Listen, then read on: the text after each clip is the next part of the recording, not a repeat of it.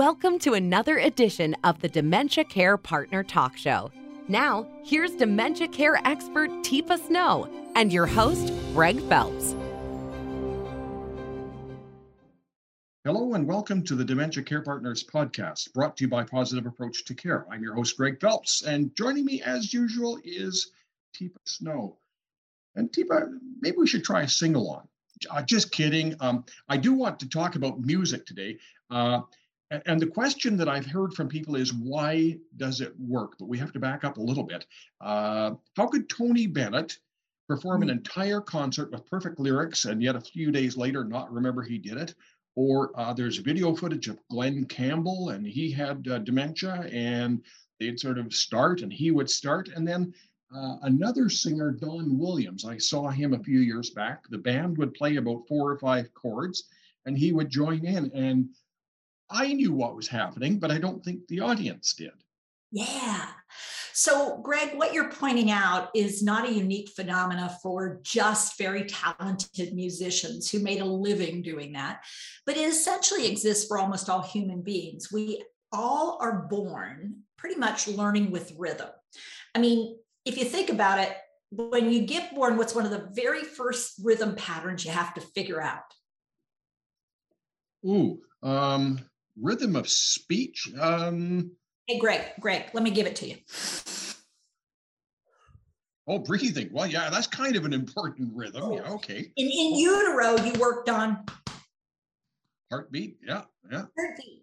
Yeah, and you also have to, when you're born, you also have to work on swallowing. Yeah. There's that thing. Yeah. That so takes a rhythm. All these really basic rhythms. You have to learn eye blinks, and you have to like tense up and then relax, and tense up and then relax. I mean, so babies learn about crying. Do you vaguely remember any of your babies learning about crying? Oh, they mastered it. Yeah, and they learned that when they did that thing that was a vocalization, but when they start, have you ever, you watch them go, and there's that pause where the sound isn't coming out yet, and your brain goes, oh, this is going to be bad. Yeah. It's going to be a bad one. Every parent can relate. Yeah. And it's like, how long can he do that? And eventually they can't, and they've got to recoup. And you sort of learn that. But man, during that time, it's very stressful because what we're doing with another human being is learning about rhythm too. So their rhythms, and then parents start developing an ear for the different kind of rhythms and the time of the day. So this is a tired cry. This is a pee cry. This is an I'm hungry cry. This is I need to poop cry. This is I did poop cry. This is I'm hurting. This is I don't know, but nothing's working cry. And those rhythms, they turn out to be, but there's also rhythms that we use. So we'll use the rocking, swaying rhythm, the figure 8, the mom at night. Oh, come on, baby, go to sleep. The pat the back, the rub the back, the belly rub for the get him to go. I mean, so we're all working on rhythms, and we also do our voice. Ooh, who's a pretty baby? Who's my pretty baby? I think people also, I've watched pregnant women before, and they're bouncing. And so that, or patting their belly or something. So or patting their belly, or rubbing their belly, or sometimes the foot will go up your rib cage and you push it back down, and it goes up your rib cage and you push it. So that is essential, that rhythm thing. And then when we move into language, babies are better at vocalizing than they are at speaking. And they do it, and we teach A, B, C, D, E, F, or head, shoulders, knees and toes, or 1, 2, 3, 4, whatever it is, whether it's numbers or letters or colors or body parts or things you can do outside. I mean, all kinds of things. This is the way we wash our clothes, there's these movements, there are these rhythms. And so people like Tony Bennett and Glen Campbell and Don Williams. Williams, Don Williams, that's right. Yeah. Those guys mastered this. And so they built it so deeply. But when I hear the beginning rhythm, just like if I go, yeah, your brain wants to finish it off for me. Even though, I could say shave and a haircut. 2 bits. There you go.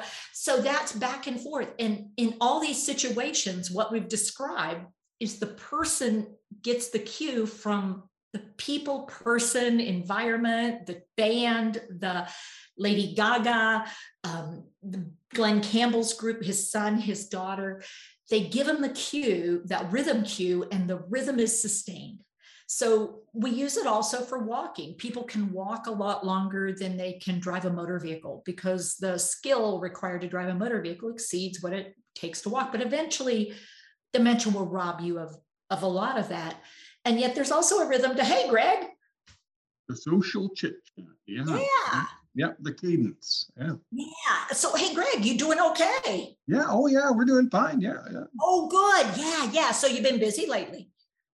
Yes. Oh, yeah. Yeah, me too. What's really amazing sometimes is you walk away from those conversations and then you'll turn to your partner and go, who the hell was that? Exactly. And, you say, well, what have you been doing? Oh, lots of stuff. And it's like, there's no content to it, but the back and forth. Now, what we need to recognize is that means arguing is also a rhythm. No, I didn't. And you say, yes, you did. And I said, I did not. You did too. Why do you talk like that? You're the one who started it. And it has a rhythm to it too. And it's really important if we're going to support people that we start to recognize who's starting the rhythm. What did I ask you? What did I tell you? How many times have we been over this? What did the doctor say when you went? I mean, we can really start the rhythm. And guess what we get? Same rhythm back. Get it back. Yeah. Yeah. So, but who do we blame? Well, of course, it's your fault, not mine. So how is this preserved out of all of the things in my brain that are being affected or even shut down? How come I can still sort of carry on a conversation and fool people? How come I can still dance? How come I can still sing or pray or have poetry? Yeah. It's really kind of cool because if you think about it, those things are hardwired into emotion. And so emotions are driven by the amygdala, which is your very primitive brain, your reticular activating brain. And so when your brain hears something that's a familiar rhythm, be it positive or negative, it triggers it into acting, even though it doesn't know exactly what's going on. So I can go, oh, Greg, and your whole brain automatically goes, yeah. And whatever you were doing is like, oh, Greg, oh, I love you. A bushel and a peck, a bushel and a peck, and a hug around the. So we can be so responsible for triggering people, or it can be positive, it can be negative. So we really need to, as lay people, build awareness on this, because it sounds like it's a real powerful tool. It's a powerful weapon, or it's a powerful tool. Well, let's go with the tool. Yeah, let's go with the tool. But if we don't understand it and we don't respect it, it becomes a weapon, because we think people are actually saying, no, I'm not hurting. When I say, you're not hurting, are you? And you go, oh, no, I'm fine. Because that's not actually the answer to the sort of the content question. It's a response to my chit chat. And you need an answer. So when we know that the right temporal lobe is better preserved, we know that the emotional responsiveness is better preserved, and that primitive brain is more active, we need to be sensitive, and we also need to get smart. And that's about skill building. And I truly believe there's more to being friendly than just an intent. There's skill that's involved in this if you're really going to want to make a difference. Yeah, friendly and incompetent really still doesn't help much. Not much, usually just ticks people off. She's an idiot. She doesn't even know what she's talking about. I've never heard that said in a care facility at all. I've never heard anybody say that. They hire the stupidest people to work here. People Teepa, if people want more information on music, do you have a specific video for that, or is that something? Yeah, we have webinars. We have for sure. We have video content, and we have some real short ones. We have a very short one that's just on our website as part of our core content. It's about 15 minutes, and it talks about using music. But we also have more in-depth work, and we have a couple of partners who are very skillful in using music. But we also have other things: music, poetry, prayer, counting. They all come into play here. Yeah. Okay, so people should poke around the website and see what they can see. And if they can't find what they're looking for, can they actually talk to somebody ever at Positive Approach? Absolutely. We do have a live chat that happens morning, afternoon, evening. And we also have info@teepasnow.com. And you can also get up with us, via our 800 number.